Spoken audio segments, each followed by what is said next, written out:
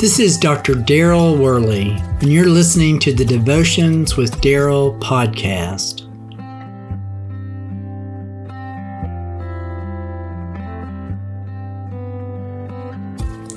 Be very careful then how you live, not as unwise, but as wise, making the most of every opportunity, because the days are evil.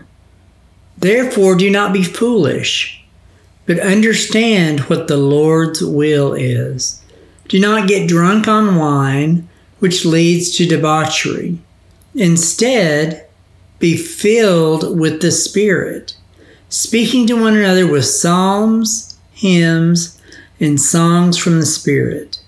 Sing and make music from your heart to the Lord, always giving thanks to God the Father for everything, in the name of our Lord Jesus Christ. Submit to one another out of reverence for Christ. That's Ephesians chapter 5, verses 15 to 21. Now this passage, it encourages us to be filled with the Spirit. We are called to be wise, making the most of every opportunity, because our days are filled with evil. We're to understand what the Lord's will is and not to be foolish, but instead we should be filled with the Spirit, speaking to one another with psalms, hymns, and songs from the Spirit. This really means to truly surrender our will to God in order to be guided by the Holy Spirit. We should actually be open every day to His leading.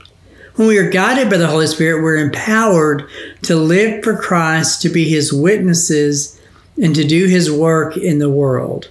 We should pray each day that the Holy Spirit will guide and direct our paths and give us the strength and courage that we will need to do God's will.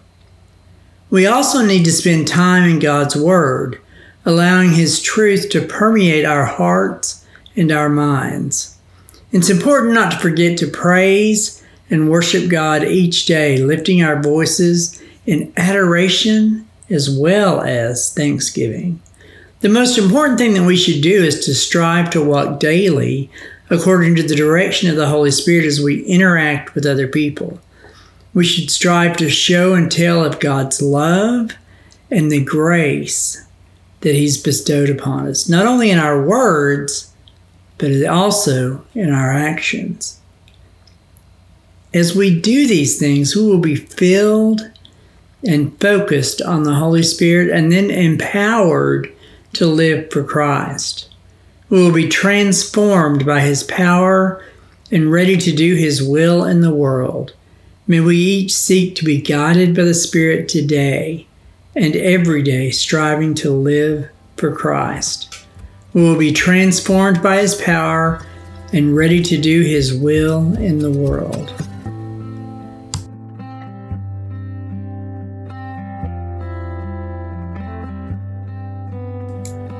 Until next time, this is Dr. Daryl Worley, praying that you have a blessed day filled with the richest blessings from God.